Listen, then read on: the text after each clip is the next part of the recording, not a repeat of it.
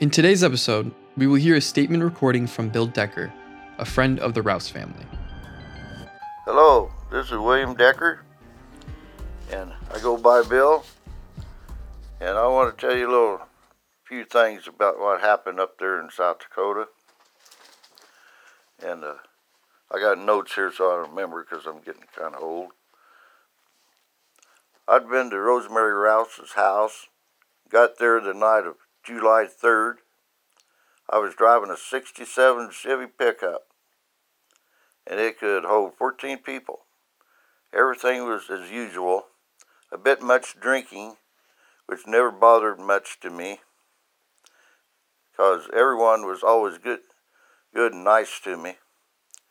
We went swimming, picnicking, and to a reunion below the dam. The old Fort Randall was near. We took the kids there, and Ursula showed them where the Army held Sitting Bull prisoner in the chapel's cellar, and she told them of their history.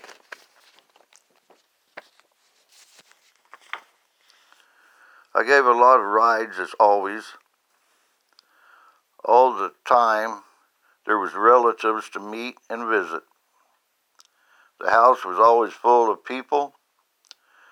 They would come and go both day and night. I hardly ever saw the house empty. Rosemary never turned anyone away. If we saw anyone walking or having troubles, she made me stop to help. Sometimes she would bring someone home, and they would stay for days or till they was ready to leave. Before I left Labor Drive, Jacksonville, Illinois, where I worked, I got a tent rope to tie up my sleeping bag. I had it in the back of my truck. The kids must have taken it out to play with. Later, the FBI pulled it out of a snowbank.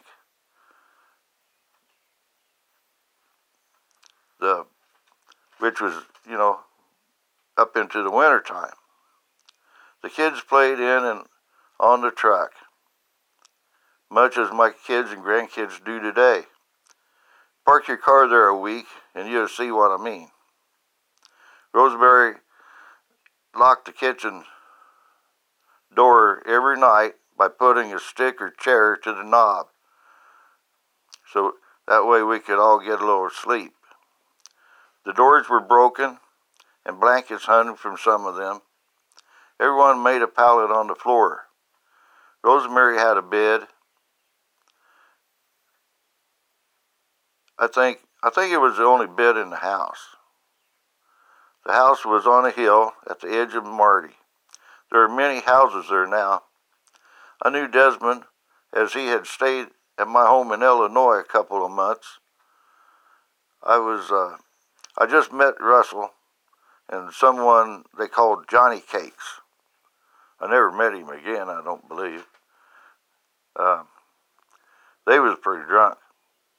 Russell's cigarette kept burning his arm.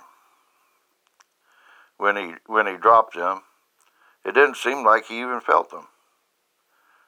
Desmond and Russell had a bottle rocket war with the kids. The kids stomped on them, as they couldn't even light one. Well, I went to work. February, Ursula called me to come up right away. She needed me. I had jury duty, but Judge Bone let me go. I then went to Marty, and when we all stayed at Beta's house, Jesse, who I hadn't met before, his wife Lori, and their kids. I hadn't met any of them. Ursula said that they got their kids back because Lori's mom was a white woman, and she got them a lawyer. Desmond was there, and Dwayne.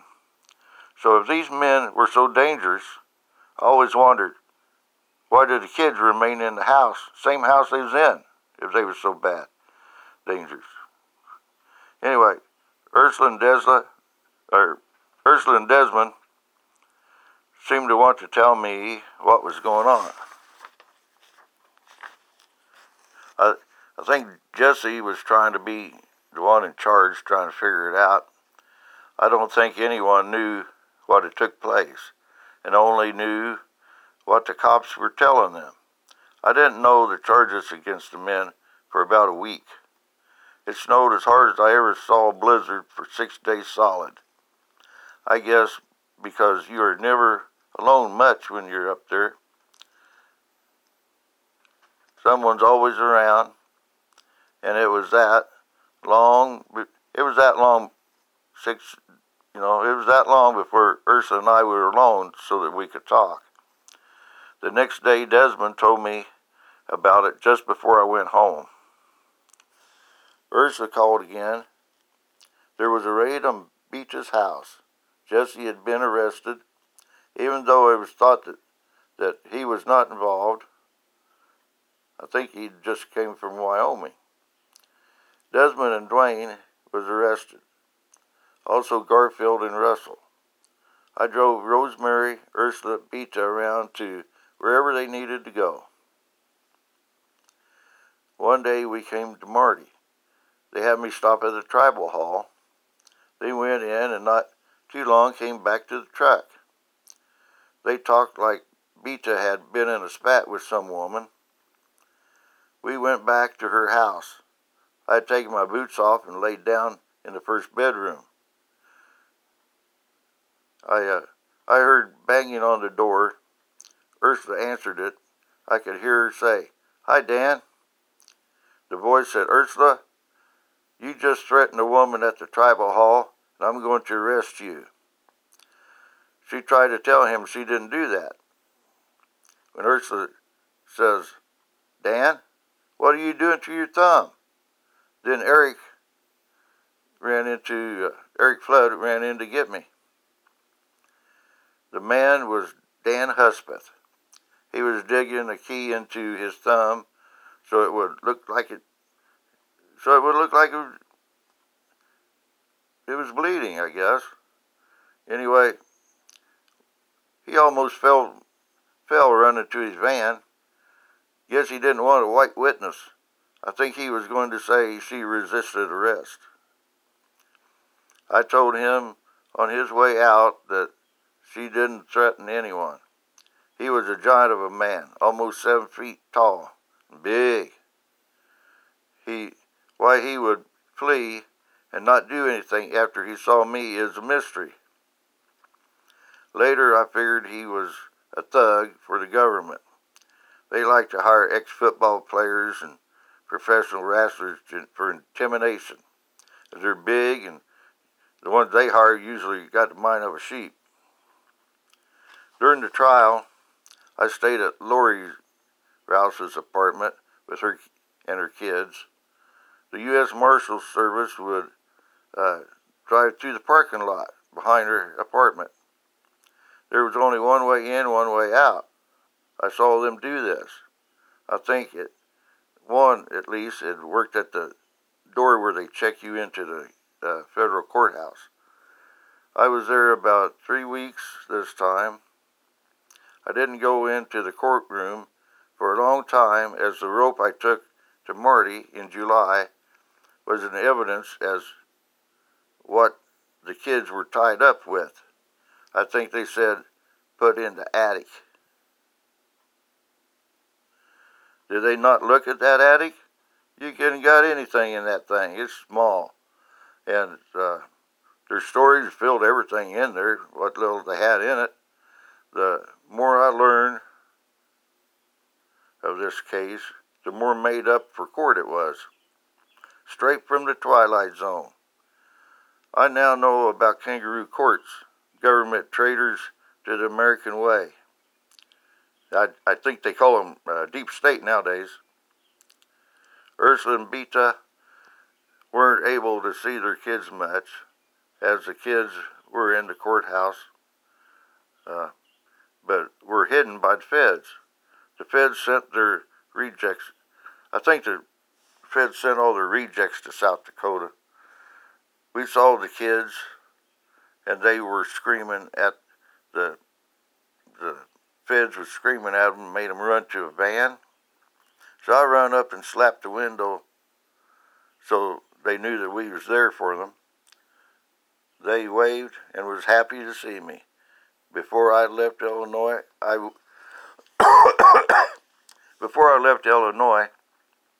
went to Congressman Bob Michael's office and talked to Sally Bauman. Sally Bauman told me to let her know if I had trouble with Husbeth. A few days after the van deal, Dan came to the hotel room I was sleeping in and said, I want to ask you questions about attacking a van with federal witnesses. I told him I wasn't talking to him. Then he said, I'll arrest you now. I put my hands out and said, gourd head. He started reading my rights. When he said I didn't have to talk to him without a lawyer, I said, that's what I told you, dumbass. He turned and stomped off. I went to the lobby and called Sally at the congressman's office and asked if he had jurisdiction off the reservation. She didn't know. So she had Dave Nichols from BIA in Washington City call me within 10 minutes. He said he thought he didn't have jurisdiction. It was like a paid vacation for the witnesses as they got a hotel room and were paid. Tabitha and Chris even got some money and wanted me to walk them down the street to spend some of it. I didn't know, as young as Tabitha was, that she shopped like a grown woman. There was a couple of women clerks keeping the kids busy, so I went out the front door there and waited for them to finish. But here comes Husbeth and FBI Bill Van Roe. Van Roe was the FBI agent, one of them, that was caught lying on an oath in the court. As Van Roe walked by, Husbeth stopped and tried to sucker me into a fight. Out the door come the kids, so he left. I would walk around downtown till I found out Wilka got the rope out of evidence, and I could go into the courtroom. I think Husbeth got told to back off, as after that, he only followed me around and stared a mean look. I think Michelle Tapkin was pulling all the strings. She would tell Karen Schreier what to do in court, and I think she was supposed to have been in charge, but she didn't know much. She became a federal judge with this case. I think they were too far into their made-up story when they discovered the truth, so it was political gain. The judge is to blame because he said the verdict was read, when the verdict was read, that when the kids were grown, he would think about releasing them. The kids are grown now and have stated many times that it was a wrongful conviction. There were no minorities on the jury, and at least one juror said the court was against natives. I have traveled a lot in my years, and South Dakota is the most racist kind of place I'd ever seen. And Rosemary always thought the boys would come home, but she passed with a broken heart, never seeing her sons. The kids have issues too. Rosemary told me we have to be peaceful. It has been over 20 years now. In the beginning of this, they were told if you plead guilty, you get 2 years. The peaceful stuff, that's a native way. I ain't no native. Maybe I am, maybe I ain't, don't know. Would have been a long time ago. But I'll tell you one thing, that Judge Pearsall, I hope Elon Musk got a little bit extra room on that Mars rocket to put that son of a bitch, let him go up there and let his family do without him and what they can, see how they do without their loved one in their life. Thank you for listening to today's episode. Please check back next week for our conversation with attorney Mike Ware. And if you haven't already, please subscribe so you can get notified of when our new episodes release. And follow us on Facebook, Twitter, Instagram, and TikTok at Touched by Crime. Thanks, and we hope to see you again next week.